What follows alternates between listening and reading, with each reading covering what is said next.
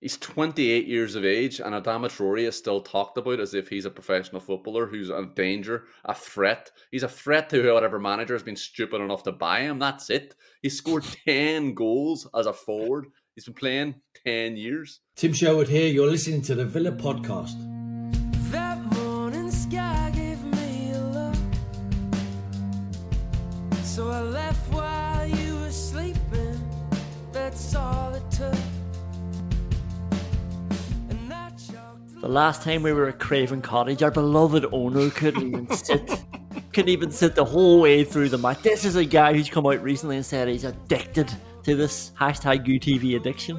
This is a guy who said it gets under your skin. A guy who showed that he's just one of us, except he's putting in billions to the He showed he's just one of us by saying it can ruin your week. This is a guy who is caught up in the football bug. Imagine, how often have we had these conversations with our own loved ones, not just Sawiris, not just the only loved one in this analogy, but our own loved ones when we talk about, I do enjoy it, I do like it, I know I'm always whinging, I know, but isn't it great? What a distraction. Sure, isn't it great to have an outlet like this?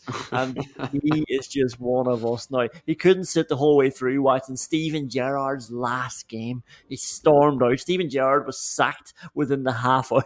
And we know what happened after that. We all know what happened after that. But today we went back to Craven Cottage, and I feel like we were back to ourselves. It felt that way against United. It felt that way that we played well, and we just didn't get the just rewards. McGinn came out afterwards and said, if we play that way, we'll win more games than we'll lose. And I feel like there was just a nice confidence about Villa again. On the ball, they were pushing it through the lines. Boys were looking forward again. They weren't hiding. They were looking to go get their result. Even when they conceded, they were looking to push forward and get another goal. I don't know. I came away from that a bit heartened, Liam. I came away from it a bit heartened as well, but from a different perspective. I thought we really dogged it out towards the end. I mean, I can't remember the last time we won a game by playing pretty shite. I mean, it must be what it feels like to be a Man United fan. There's big moments from big players at either end of the pitch. A couple of moments of magic, Conan, which luckily enough, despite his pleading, didn't come in the correspondent fixture last season, or he might have had another week of Steven Gerrard on a collective trauma. And the most remarkable thing about the fact that Emery has won 30 of his 50 games since then is that the team hasn't changed all that much. I mean, the back four in this fixture last season was Konza, Bednarak, Mings and Young. Today it was Cash, Longley, Torres and Moreno. Better, but not massively. The front six, the only difference to today is that we've swapped out Ronnie Ings for Yuri 20mins. Like every win we pick up over the next few months are going to be worth celebrating. Like, sorry, not that the wins are never not worth celebrating, but you know what I'm saying. We're in the trenches, and look, I'm not a World War I soldier, but it's about surviving at the minute and digging in, and we really did that today as well. Whenever Fulham put us under a bit of pressure. It's so apt that you say we are in the trenches, because I think everybody saw the picture of Tyrone Mings back in the Villa gym and everybody got a bit carried away. And let's be honest, so did I. I basically said to you, tell him he's Paul McGrath, send him back out there.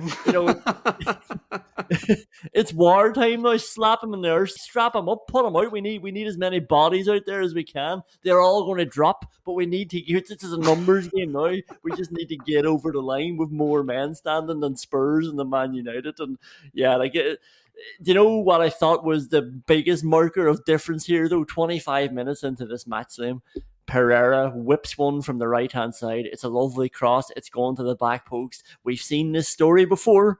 And Matt Cash gets up above everyone and heads it back down into the box, but he won the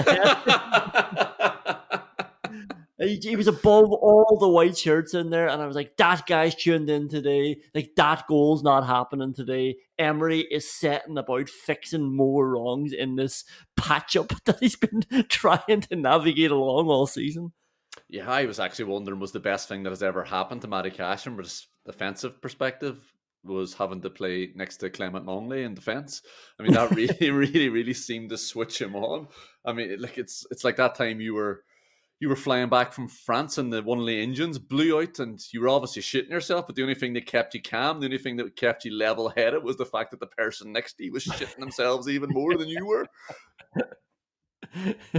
There's always somebody less fortunate than you, and it'll always make you feel a bit better. But it'll also, drive you into action as well. Yeah, absolutely. And Matt Cash was a lot more clued in today than he normally has been, and that's great to see because Jesus Christ, we're going to need that.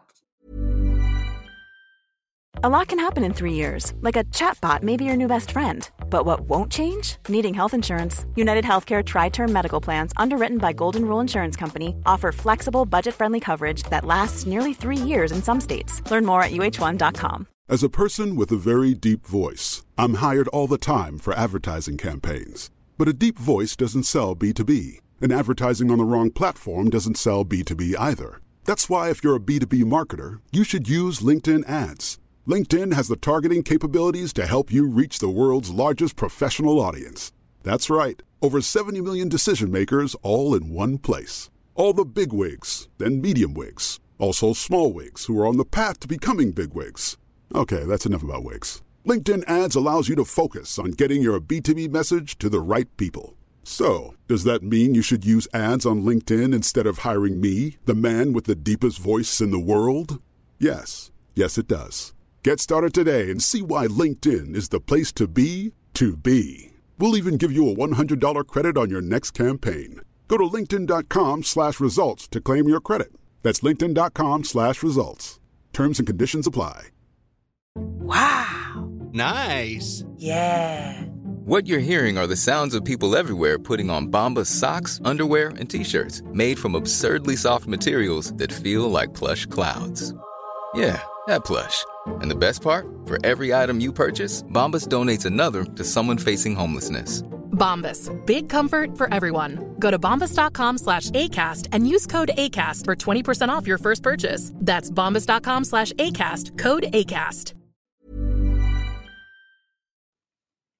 Let's go through the goals first. There's a couple of other talking points that we get into, but we'll go through the 3 goals. 2-1 win away to Fulham, and the first one is Ollie Watkins, and it's a disaster of a throw-in. I mean, we spend enough time complaining about our own throw-ins. I don't know what's going through Robinson's mind here. I don't know how casual Willian wants to be. It's great pressure from Ramsey, and it's a victory. It's a real victory for what you were saying last week. A victory for Ramsey, always wanting to win the ball very cleanly.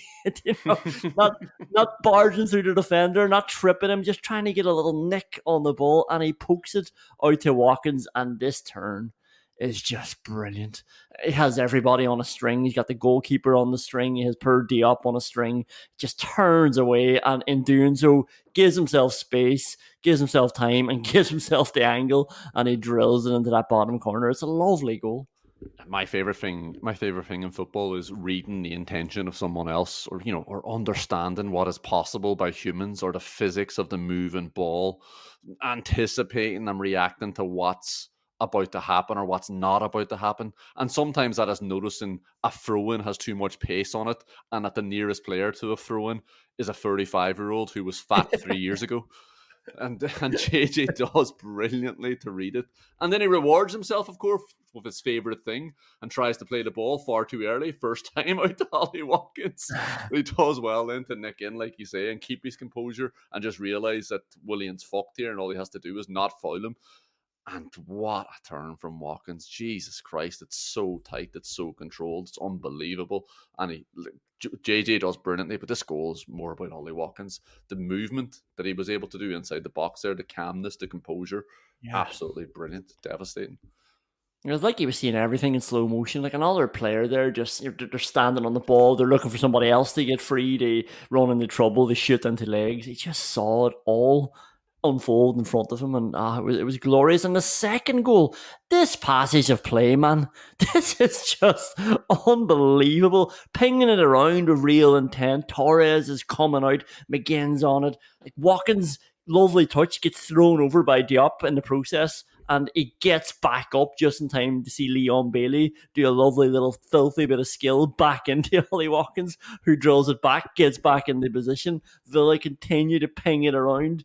John McGinn to Tielemans, and then Tielemans sometimes just makes football look so easy. Not when he's running the length of the pitch, guaranteed. We'll come back to that. Not when he's having to play 93 minutes as well. God love him, we'll come back to that. But just his right foot, sometimes what he does, it's like, why doesn't everybody else just do that? He just looks up and he just passes the ball into space. And it's very easy when Watkins is just running in behind Diop, who doesn't seem to know where he is, and he gets in behind and he just drills home. I wouldn't say it's the most accurate finish, but he does enough again. It's like he sees where the keeper is and he knows if I put the ball here with that pace, it's a goal. That goal reminded me of us playing in the power leagues and just exploiting the fact that, we were playing against a load of young fellas who were not interested in defending. Like, this is the Premier League. This shouldn't be me passing the ball to you in Spawell. What the fuck is going on? And just in the lead up to this goal, you were talking about how controlled we were on possession and the lovely things that we did. And the commentator announces that Marco Silva has told his players to push up. My fucking ears pushed up. They perked up. I leaned forward in my seat. The ball was just coming to Torres at this stage. And I was like, has he? Has he really told him to push up? He's asked Andreas Pereira to put the squeeze on, has he? Well, let's fucking score then. And if Unai Emery dreams about football, which I really hope he doesn't, I hope he gives himself a break, even if it is subconsciously. But if he does dream about football, which he definitely does, this is the goal. This is the goal that he sees. Just a string of passes, the centre half, the three centre midfielders, and then the centre forward. And it looks so simple when it comes. The space between the centre halves is only matched by the void between Bert Leno's ears. It's an absolutely ruthless hit from Ollie. But Leno makes himself as small as possible before. And you'd think the payoff would be that he's ready to spring, but he barely moves. And don't get me wrong, it is a great hit from Ollie Watkins, but like you said, he's not exactly put it in the corner. And then you're thinking at that stage, let's just go on and put these guys to bed. We already had 2 offside goals. We had a lot of chances. You're thinking, okay, a third now could open the floodgates up. And then Fulham score. Imagine Robinson getting an assist with the day he was having. This is how bad. And it wasn't even I wouldn't even blame Matt Cash, because Robinson has played a really bad cross there under pressure. He's just chased the ball down the wing, gotten a little inch to just poke it into badly. And it's just a complete cock-up from both Longley and Martinez. We can debate who the winner is here in the What the Fuck Award. There's 2 other nominations, but it's going to take some beating this. And both of them really at fault. Longley should definitely just deal with it. I don't know what Martinez is doing out there. It's very unlike him to just leave an open net like that. That's what other keepers do. That's not what Martinez does. Longley has to go to that. Yeah, I don't care if he's gotten a shout from his keeper. Tell him to shut the fuck up. Make your own mind up, Clement. Understand your place in the world. And I don't mean appreciate your own autonomy, the fact that you're your own man. I literally mean understand your physical place in the world. Understand that is on a football pitch 3 yards in front of Muniz. And you're right, Cash does well to get close enough to make sure the cross is powerless, and it's 100% Longley's ball. But Longley once again exhibits all the spatial awareness of Amelia Earhart.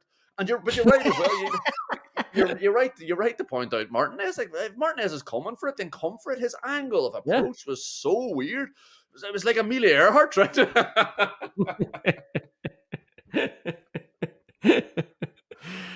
Yeah, if you want to detour quickly on Amelia Earhart, always thought it was strange that her plan was to land on a Pacific island. This was somebody who landed in Derry when they were aiming for France. Now, obviously, very talented, very brave, a trailblazer, but that was such a risk to take, and that's exactly what Emmy Martinez did as well. He gave no room for error by leaving the entire goals open. There were 3 other goals in this game, and Watkins, we thought we're seeing the best of his finishing when he was offside again. And Tim Ream also had an offside goal. My antennas were up, free kick, goal. I thought, oh, here we fucking go. Where's Austin McPhee? And it turns out 2 people were offside. And I think it was Paulinho and Tim Ream were both offside. And then Moreno's offside goal as well. There was a hint of, are they drawing the lines in the right place there? It looks like they're drawing it on Bailey's heel. We'll never know. We'll never know if they got that call right. But that was just a corner to Watkins, and Moreno came out a split second too late. The Watkins one, it is finished with typical "I know I'm offside" aplomb from Ollie Watkins. It's really great football. Watkins is actually probably running, expecting the pass to Bailey and getting himself free for the subsequent cross in. But Tielemans never plays that pass. I don't think Tielemans has ever rolled a ball to the winger. Like, what's the point if it's only going to come back into the centre forward anyway? Yuri Tielemans just think, I'll just give it to the centre forward. No point getting Bailey involved here. Cut out the middle man and just give it to the middle man instead.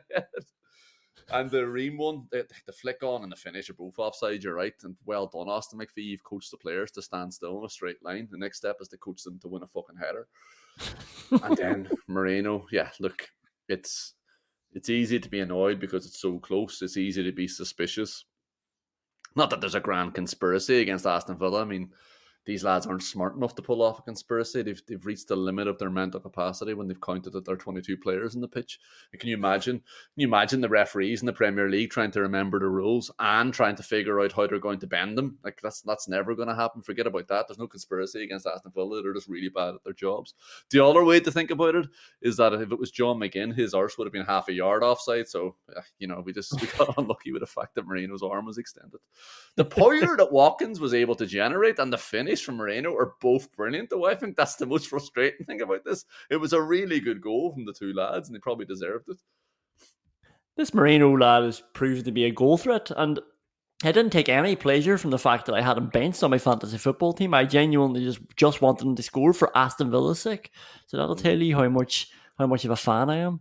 Who'd you captain this week? Obviously you went for Watkins, did you? No. So the only other thing I want to talk about, there's two other things I want to talk about at the top of the show. The penalty shout. I mean, this is just classic. This is Diop on Watkins. It's classic. It's a free anywhere else in the pitch. And the commentator, I know they were having a stinker all day anyway. I mean, started with the start of the game talking about Diaby being on the bench, and that just shows the strength and depth Villa have. It's unbelievable. And Diaby being on the bench also shows how much activity they've had in the transfer window recently. Anyway, they also said, and maybe they were right on this isn't really on them, but they said perhaps they don't want to embarrass a rookie referee by giving the penalty. Now, we know that John Brooks was on VAR, so that's definitely a no for him. But I mean, the opposite. He's tripped him and barged him. It's definitely a foul, but it's just like not in the box. Threshold hasn't been hit there. Yeah, it's really, really frustrating. Like, you're right. It's definitely a foul.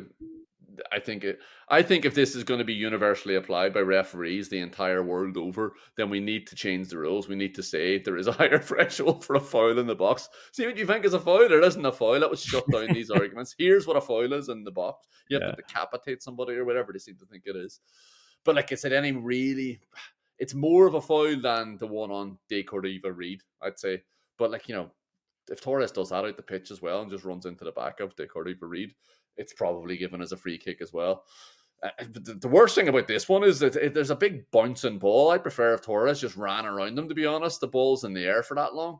And it's going to take someone like De Cordova-Reid a fair amount of time to figure out what to do with the balls that's dropping out. So Torres had plenty of time just to walk around them and get in the way, get himself goal side. But the thing that confuses me about the way De Cordova-Reid flopped to the ground there is, seeing as so many of these people are such cheating bastards, I am always astonished by how bad they are at diving. Yeah. Like, I'm not trying to encourage diving, but De Cordova-Reid felt the nudge in the back, realised he couldn't control the ball, and then fell. It couldn't have looked less natural. Yeah. Did he actually think he was going to get away from that? It actually made everybody just be annoyed at him rather than acknowledging the fact that he probably was fouled. Stupid stuff.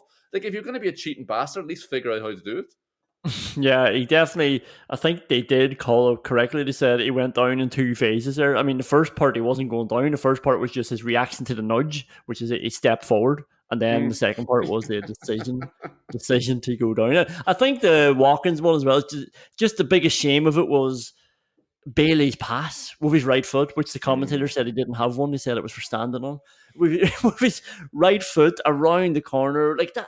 that weight of pass, that distance of a pass, it was just glorious. Probably the winner of the Paul Merson, that's just filthy award, and it was just such a shame that we didn't get something from that pass alone. Yeah, it was an absolutely brilliant pass, and imagine saying that about Leon Bailey. Like, obviously they haven't watched Aston Villa, given the other things you just ran through there, but having seen him do that in the match, how could you possibly have the cheek and the lack of wherewithal to say that? Like, surely you can see that he clearly does have a right foot, and it's the most dangerous right foot in the Premier League.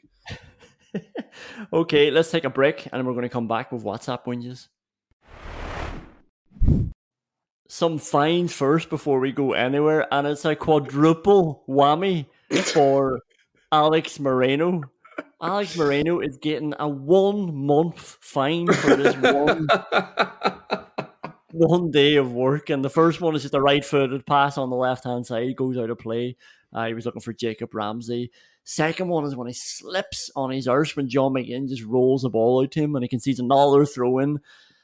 The third is when he throws the ball out for a goal kick. This is 2 weeks in a row an Aston Villa player has thrown the ball out for a goal kick, bounced one over the head of Ollie Watkins. And the fourth is when he conceded an unnecessary corner because Traore was behind him.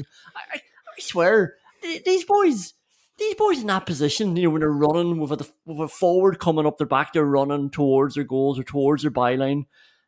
They don't appreciate that you still have to control the ball with your feet. So, like, even if Traore nicks in there, he still has to control it, and like that's a good thing when Traore still has to do that. Yeah, like it's not rugby, it's not American football. It's not whoever gets there first wins. You still have a lot to do when you do win it. So just panic a little less. You don't have to kick it out of play for a corner. Absolutely disgraceful behaviour from Alex Moreno. I mean, know what you're doing, know who you're playing against on a football pitch, and if it's Adama Traore, then just take a fucking beat. Take a beat, pal. He probably hasn't even realised there's a threat on here. He's probably stopped running, and even if he hasn't, who cares? Do you know how many top flight goals Adama Traore has scored in his career, Conor? I don't. 10.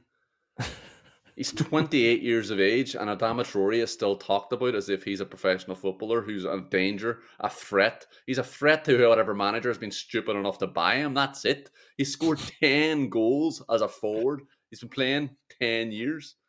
Wow. And it's like the Lingard syndrome, isn't it? It sort of feels like he's always about to break through. He's about to have his moment. Well, he did have a moment in this game, and it was a really, really big save. A really, really big save from Martinez. But like, Traore's is about as dangerous as a kitten wearing fucking oven mitts. It's a really good save, but Jesus, I've never been more pleased to know who was bearing down on the Aston Villa goal. Like, he picked the ball up on the halfway line at one stage and stepped past someone, and the commentator, who I have to assume has only ever seen him play on FIFA, he shouts out, "Try to stop him!" And just as Traore's created the 10 yards of space for himself, he scoops the ball from the right-hand side half space out to the left-hand side corner flag, about 25 yards ahead of Harry Wilson. Like, that's the first time I've ever felt sorry for Harry Wilson, incidentally. But that's how you stop Adama Traore. Let him have the fucking ball. Let him have space. Have we ever told the story about the only time we've had a fight on the football pitch? There was some lad falling over the ball in front of you for what felt like 2.5 minutes, and then he knocked the ball into the bottom corner. And the whole time he had the ball in front of you, at the edge of our box, I was leaning forward on my toes, waiting for the counter attack. And when he scored, I remember he did score. I turned to you and said, "Go on, Matt." No, he scored because you were giving out to me for not putting pressure on him, and I was saying there's no need. He's not going anywhere. Look at the state. And this, unfortunately for him, played out in front of him. Then for the next 5 minutes, we were arguing about how shite this player is in front of us. Exactly. And you said I should have just gone and took the ball if he was that shite, and I was saying, but he's a big awkward cunt. I don't like. We just have to stand here and they'll give it away eventually. Yeah, I said, what the fuck was that? You said he's shite. I was waiting for him to lose the ball. I said, no, because he's shite, take it off him. As we were leaning around the lad who has just scored and was walking in between us while we were having an argument about how shite he was. And if that was Adama Traore, Conan, we would have both been right. Because that's how you defend against Adama Traore. Whatever way you fucking want. He's shite. Speaking of which, there's only one other player getting fined today. Matt Cash did a Forrest Gump down the right-hand side just before half-time. We need to unfurl a banner to say stop. You've gone far enough. He just ran straight out of play. A great run, blistering run down the right-hand side. Nobody was catching him, and he wasn't catching the ball in the end. The first WhatsApp whinge. For normal replays, they need to stop going to the VAR camera. This gives me conniptions. I feel like every time I see that. Do you know the one I'm talking about? It's like half a bird's eye view. It's a 45-degree type of thing on the sideline, right at the box, and it's like it's tilted. And if a bird flew down the 45-degree angle, that's amazing. But it's got like a different color as well. It's like it's not as high a quality camera. It's obviously why they get so many mistakes with VAR. And every time they show it just for a normal replay, I sit up and like, what the fuck are they looking at here? It looks like they're looking at something because the replay of it's always slower as well. It's just a terrible idea. Yeah, I suppose they got to get their money's worth somehow, Conan. And by the way, that is not the reason why they get so many things wrong with VAR. It's nothing to do with the camera. It's just the fact that there are humans who aren't very good at their job sitting behind the cameras, as you well know. The only other WhatsApp ones I have is, what about the free kick? John McGinn, Leon Bailey, Douglas Luiz are standing around discussing who's going to hit it. And Matt Cash is there as well. Matt Cash has a lot to say for this free kick routine. Matt Cash continues to lean over. It's like, you sure you don't want me to hit it? I swear to God, McGinn was waving him away at one stage. It's like, the adults are speaking here. Go away. You're not part of this. Is this the same free kick that Leon Bailey tried to bend around the wall? The wrong way? He bent it away from the nets around the outside of the wall with his left foot. What the fuck was that about? How are we going to possibly introduce a fine for this? It'll never happen again, I hope. He beat the wall. He beat the wall. Let's take a breather and we're going to come back after this.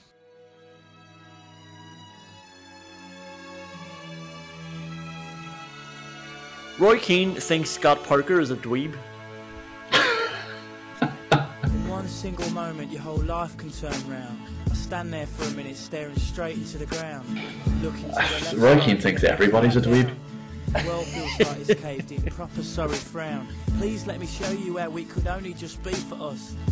I just thought every time he cut back from Parker being interviewed, for some reason he was being interviewed 2 or 3 times before the game, and he's talking shit obviously, and and every time he cut back, it looked like Roy Keane was holding in a laugh, and it looked like Carragher had that little knowing look that he has sometimes, when he knows what somebody's laughing at or whatever. Try your eyes, mate. I know it's hard to take, but her mind has been made up.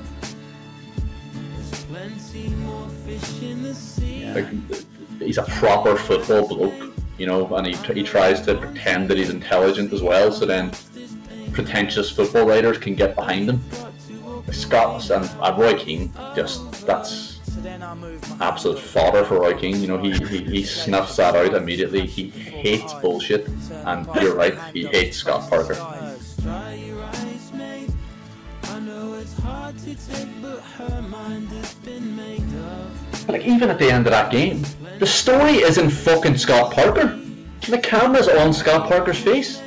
Aston Villa have just climbed into the Champions League places, never to be dislodged. That's the story. It's not fucking Scott Parker getting spanked again. A lot of Ronnie Rosenthal nominations to start us off in the award categories. And what about Jacob Ramsey coming inside on his right foot? What about it? I mean, he pulled the shot wide, but when Jacob Ramsey did this, I knew it was different. I knew, Matt Cash wins a header to back post. Jacob Ramsey looks like he's about to telegraph another pass out to Moreno, and he just shifts it onto his right foot, gets away from the defender, gets his shot off. And in that moment, even though he hit it wide, I felt like he discovered who he was again. Yeah, there we go. There's the incision, the confidence, the remembrance of things past. Maybe the grass had just been freshly cut, Conan, and that triggered something in his memory. Maybe he had just had some tea-soaked Madeleines as his pre-game meal. I don't know, but something worked for Jacob Ramsey there. What didn't work there, of course, was my Proust reference when I was speaking to you. Rodrigo got in behind Longley from a Pereira ball over the top. Him and Torres just done so easily. Longley has this habit as well, so it wasn't as much on this one. He did do it, but it didn't have as big an impact. But he has this habit of pushing forwards into more space. Pushes him away from his challenge and says, off you go. Like he did it at the edge of the box. He freed up Rodrigo as well. He was trying to hold the ball up. Longley's on him. He's not going anywhere. And he pushes him away, and Rodrigo lets fly a shot on the half volley. Yeah, the last thing Clement Longley needs to do is create more space for an opposition centre forward. Such a bizarre habit that he has. He definitely did twice in this game. So strange. Leon Bailey off the crossbar after knocking the ball through per Robinson. I mean, the dip on that shot was great. This is after a Jacob Ramsey drive up the pitch as well. Like he comes short. He plays a nice ball to Moreno first time, which is good. And then the position and the touch to take it back off Moreno again is even better. Then he gets too excited with such a heavy touch. But then he's strong and he's hungry and he wants to win it back. And when he does win it back, he powers up the pitch and he feeds it out to the right-hand side and Bailey comes back inside. And it's just a great shot. So unlucky. Yeah, Anthony Robinson was as confused as his parents were when they tried to spell his first name. This was this was absolutely disgusting. You cannot defend against that type of player. Like, how do you stop someone who can do that? Like, that is the type of goal you take into a contract negotiation. That's the type of goal you take into the bedroom. If I'm being honest, Conan. Honey, I'm home. Oh, don't come in. I'm just getting changed. Are you watching Leon Bailey again?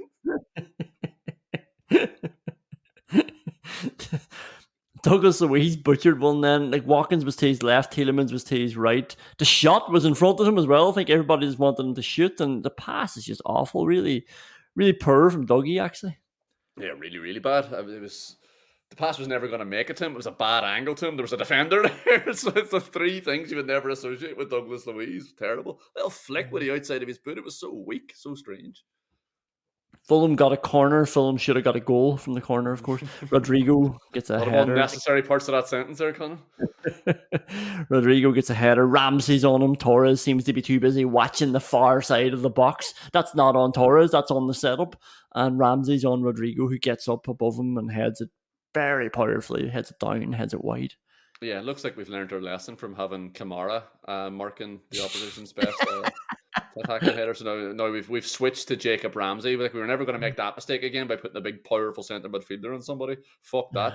What we need to do here is put our little live wire centre midfielder on somebody. Per Yuri Tielemans, like, he just doesn't have the pace. This is the thing. It's hard to give out to him for this. I know it was frustrating. I know we wanted him to hurry the fuck up. I know Watkins was waiting on him, but he couldn't do anything. Like, he's trying his little hardest there to get up with the play, and he does get there eventually. But by the time he gets there, the keeper's out on him. Like, Watkins won the ball so well, centre circle, and then he just drives straight through the middle, waits for Tielemans, and he rolls at him, and Tielemans is too slow getting up into space. And there's still a chance after this, and Leon Bailey's dicking around, and Douglas Luiz is standing looking at him. Are you going to play it to me or not? And he eventually just hits it over. He wants a corner maybe, but Jesus, that was really casual from him. It's brilliant from Watkins. Just again, the anticipation and then the quality to exploit it, to know that if he does the right thing here, there is a goal on. The little Cruyff drag back just gets him up the pitch. So much space in front of him then. And Tielemans, I mean, that was probably the longest run he's ever made on a football pitch. But I think you're being really kind to him. They say he just doesn't get there, and then the keeper's out. He does get there. Watkins plays a perfect pass to him. For some reason, Fulham don't realise what's happened. I couldn't have possibly expected that Tielemans was going to take so fucking long to get up the pitch. But they don't react to it. They don't go out to Watkins. And Watkins rolls the ball perfectly in front of Tielemans.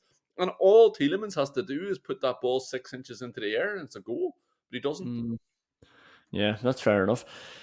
Then from the corner, Longley had a header, and then Watkins had a header. We should have gotten a second before halftime. That was all just before the break.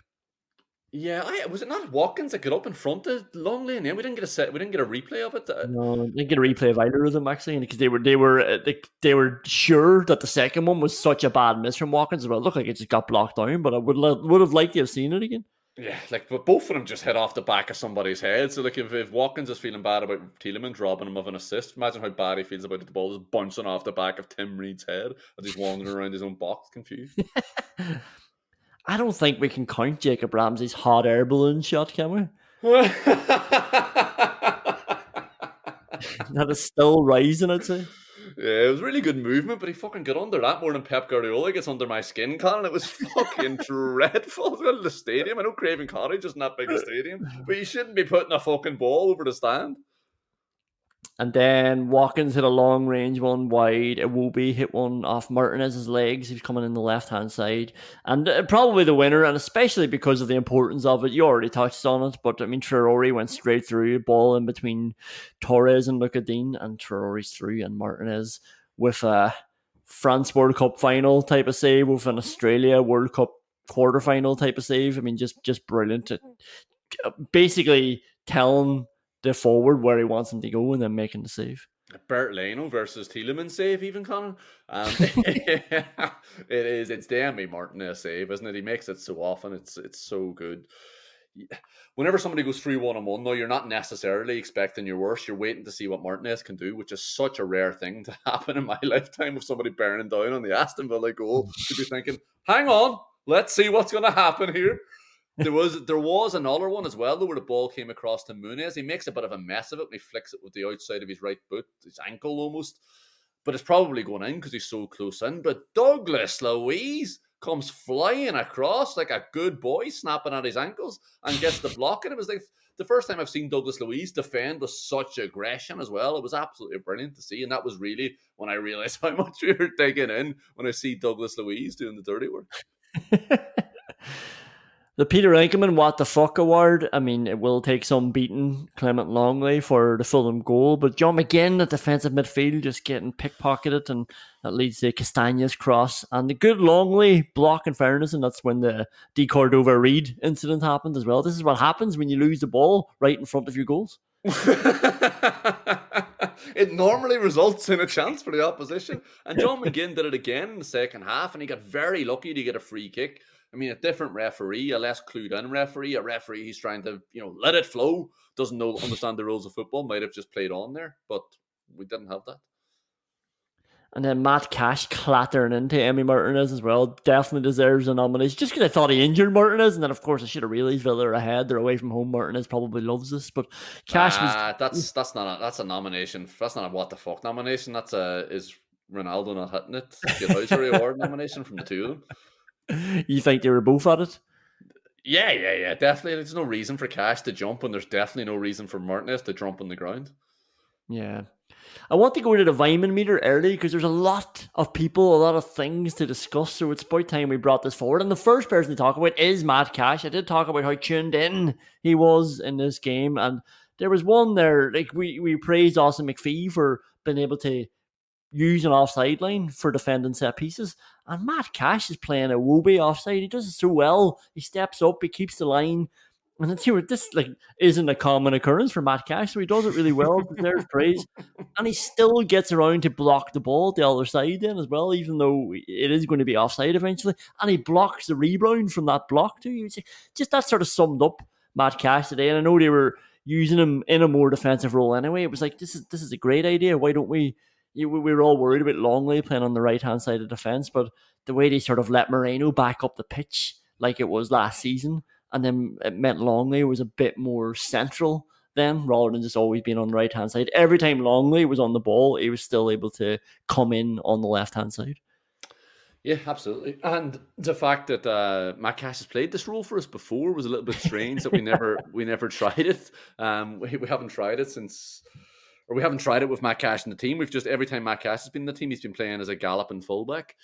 I could think of another adjective for how he was playing as well. But he was really solid defensively today, and we know he can do that. We know he does love a challenge. Matt Cash does like the game whenever it's tight as well, because he likes crunching into people, and he does like last-ditch defending. And with the current setup at the back, there is going to be probably a lot of last-ditch defending for him to do. So hopefully he continues to do it as well as he did today.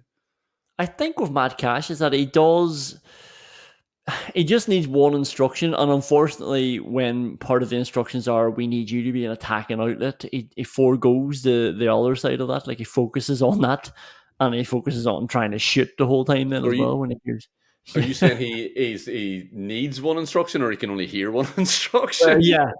Well, I think he needs one because it's like, well, it needs to just defend.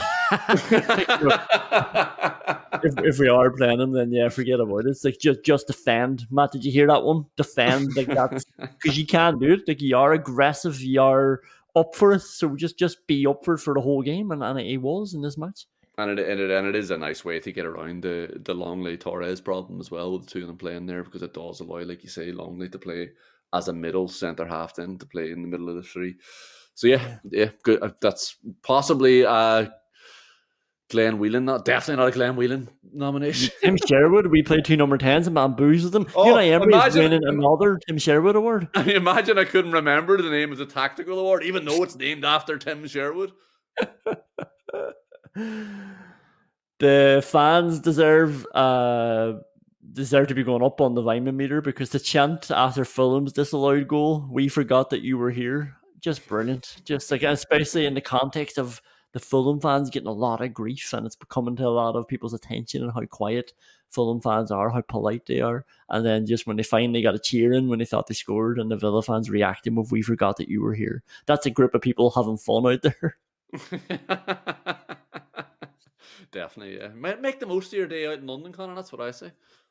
Yuri Tielemans, does he go up? Because he lasted 93 minutes. I think he deserves to go up for that. I think after 70 minutes, I thought it was clear.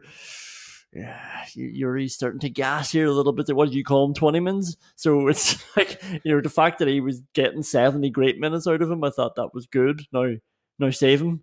But he lasted another 23 after that. Yeah, he was on for another 23 after that. Yeah, his heart rate was definitely going up, I'd say.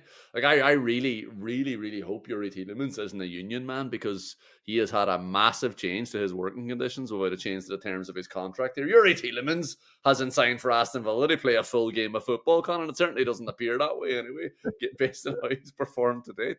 This is absolutely, completely unacceptable from Aston Villa as an employer to ask Yuri Tielemans to go out there and stay on the pitch and perform for 93 minutes. Incredible.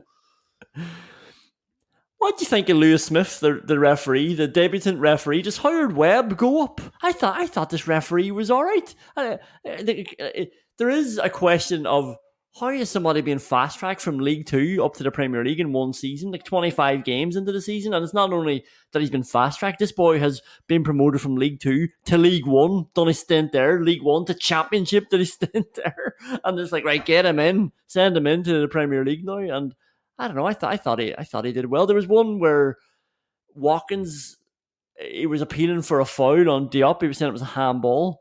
Again, you were wondering, why did he give that to Fulham? That was a bat. And then you looked at it, and it was actually Watkins who handballed it. And that was a really good call as well, in fairness to him. Yeah, I mean, you're asking, should Howard Webb be going up there? I mean, fast tracking a referee, he's able to identify that somebody might be better at this than Michael Oliver or fucking Anthony Taylor. Like, well done, Howard. Like he didn't. Football's the same at all levels, Connor. That's what I say. I'm going to Craven Cottage in front of 24 people or whatever it was. It isn't exactly a high pressure situation either. Obviously, he can do this job as well as David Coote can do it. You fucking don't forget. Howard Webb's responsible for David Coote being in the Premier League, so we can't be praising him too much for getting somebody who's competent at the job. And the game got a bit messy towards the end. I don't think that was anything to do with him, though. I think that was to do with the absolute cynical play from Aston Villa when we were playing, and allowing Lewis Boamorte to jump up and down the sideline as well. He probably could have got a hold of that. There was one moment, though, that I'm really not happy about, stopping the play for Pereira. I mean, like, this was whenever John McGinn ran into the back of Andres Pereira, ran into the side of Andres Pereira, and the play developed for another 2 or 3 minutes after that. Villa had the ball. This has to stop. There are so many simple, small things that the lawmakers and the law enforcers could change to make the game more enjoyable to watch, and to reduce the amount of fucking time wasting and cheating. Don't stop the play because someone has run into someone on a football pitch. And especially if it was John McGinn's arse. I mean, is there anything softer on a football pitch? Apart from Herrera's mentality, obviously. There is no way you would feel anything other than comforted or relaxed. It's like falling into a fucking bed with a duck-down duvet on it. Get off the ground, you little prick. The ref definitely can't go up this week, huh? Well, it's his first week as well, so he can't go down either. So we'll keep an eye on Lewis Smith. Zaniolo, speaking of being cynical, Zaniolo has to go up holding the ball away from Robinson, who's trying to take a throw in. It was only for a few seconds, but Robinson was trying to get the ball and get it back in the play. I don't know why he was taking the throw after his shenanigans, but he was, and Zaniolo was keeping it away from him. Maybe he's the winner of the Shithousery Award. Like, if that's what he was doing when he wasn't even on the pitch, he definitely would have got sent off when he came on, if that was the type of nonsense he was on. Yeah. But it didn't get to that stage. Like, you're right, because for a period, I was looking at Marco Silva going crazy, and I was like, what do you think's happened here in this match? You know, they've got a shit goal, and now he's carrying on like they're really being screwed over here. And then the more I watched it, the more I realised Villa are doing these boys now a little bit. Villa are doing these boys, and Villa got two really shit goals from two Fulham mistakes. But I do think the manager needs to have a bit more composure. He can't let that seep into the team, because then all of a sudden the players are all hyped up. And sure, Fulham players were running straight into the back of Aston Villa players for fun, except it was only fun for Aston Villa players. Fucking idiots. Like, the amount of stupid fouls they gave away, the amount of times... Like, they gave John McGinn everything he wanted. Like, John McGinn turned around. There was Adama Traore, so this isn't going to be that surprising. But Adama Traore was about 5 yards away at one stage. John McGinn had time to look over his shoulder, see that Adama Traore was coming at full speed, and just stand there. That's all he did. He just stood on the pitch, and Adama Traore ran straight into him, and then started giving it the biggin as if John McGinn was, you're a fucking idiot. Yeah. You can't just run over the top of somebody. It was ridiculous. McGinn was hanging over the ball, looking back, saying, come on then, make my day. Go ahead. and then he's doing that thing then when Adama Traore was giving out. He wasn't really looking at him. It looked like he was saying something, probably trying to wind him up a bit more. And then they said on commentary that he was having a smile at Marco Silva then afterwards as well. Absolutely brilliant. Probably told him how shite his coat was.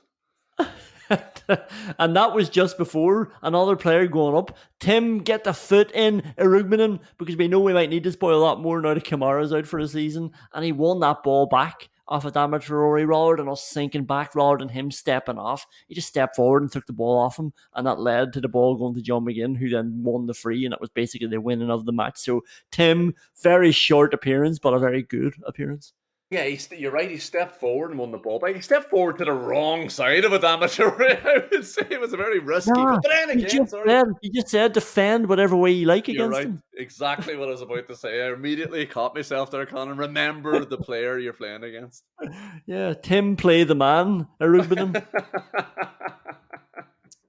Going down.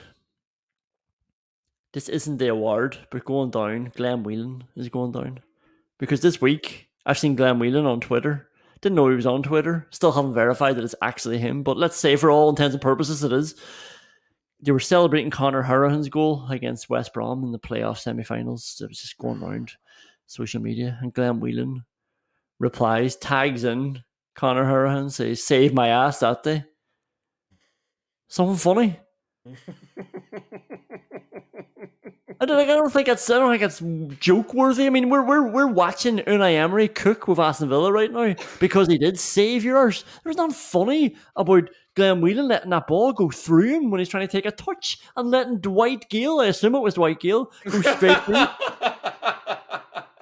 and score a goal in the play at home at Villa Park. And we were battering him and we couldn't get the fucking goal. That's why Hourihane's goal was so important. It was such relief, as much of a screamer it was as well. But we were fucked until that. And we eventually got the second one. Like, that series, that playoff semi-final tie went to penalties, all because Glenn Whelan couldn't take a touch of a ball in championship level football. I'm still not ready to laugh about this 5 years later. There's nothing funny about it. It's not by you either.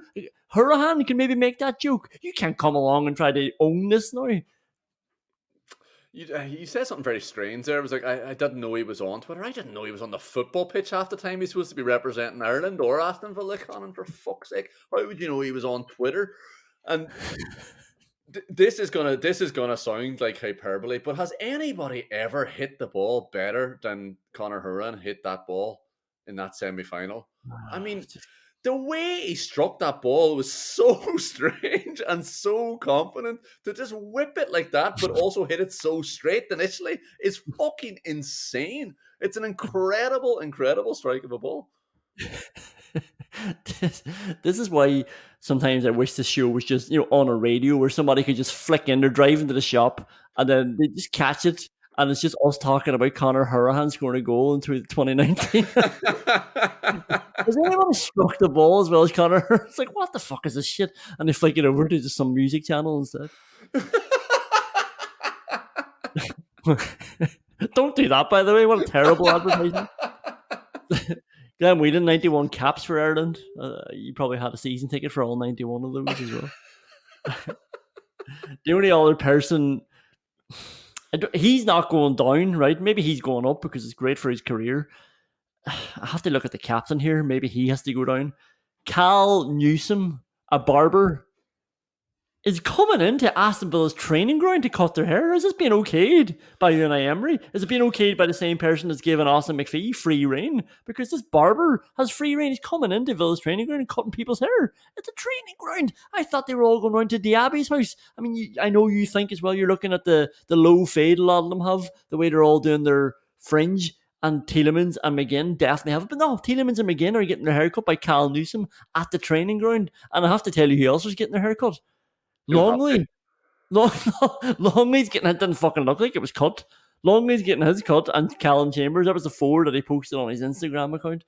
But I just thought it was a bit strange. I mean, surely, I don't know. Where did I sound a bit too much of an old school dinosaur, a proper football man, saying that wouldn't happen to my day? Yeah, you definitely sound like a proper football man talking about haircuts on a football podcast. Like you asked there, like, who's okay? And this is Austin McPhee okay? This is in here. Has this segment of the podcast been okayed by everybody involved? Yeah, I was just slagging the last conversation, thinking I was moving it on to something better. Let's stop talking about Conor Hourihane's left foot magical strike and talk about fucking haircuts in case people think we've lost the plot altogether. Stop getting sidetracked, Liam. I suppose McGinn does have to go up though because he's playing in that role now in midfield, and we look.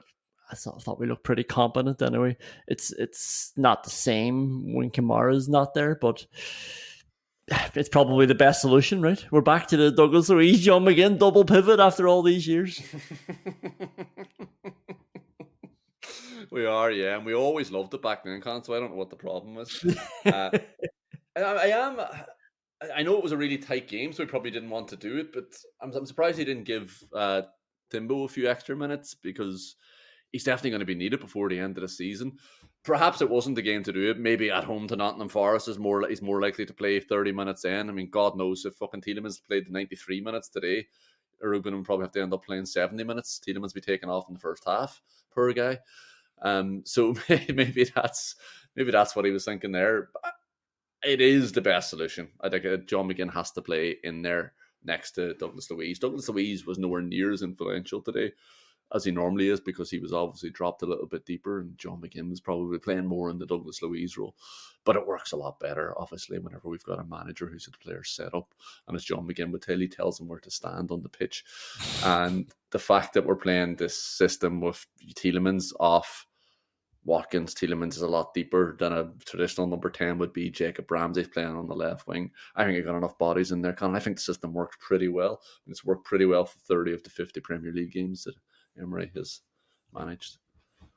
And you know what, Liam? There's only 13 Premier League games to go. Suddenly, when it felt like we were crawling through the mud there, it felt like we were just drifting off into space. Suddenly, I can see the light. Crawling through the mud in space. We won 2 games ago.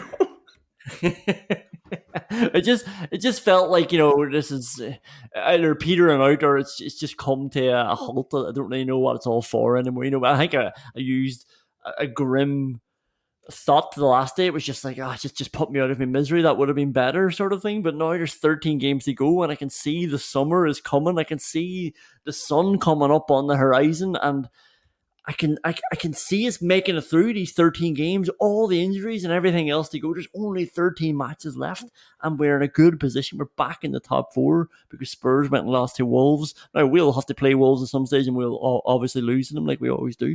But we've got Forest at home next week. We've got Luton away, and then we've got Spurs at home. We could be really motoring home with 10 games to go, and there is suddenly a bit of optimism in there again. There's a big chance in there, and I think McGinn put it really well the last day when he said we can still create something special this season despite how sickening it was last week. It's still in our hands, and it very much is, as we sit in the top 4, Liam, with only 13 games to go. Incredible. Let's just leave it at that. We'll see you next week. Have a good one. All the best. That wind is calling my name, and I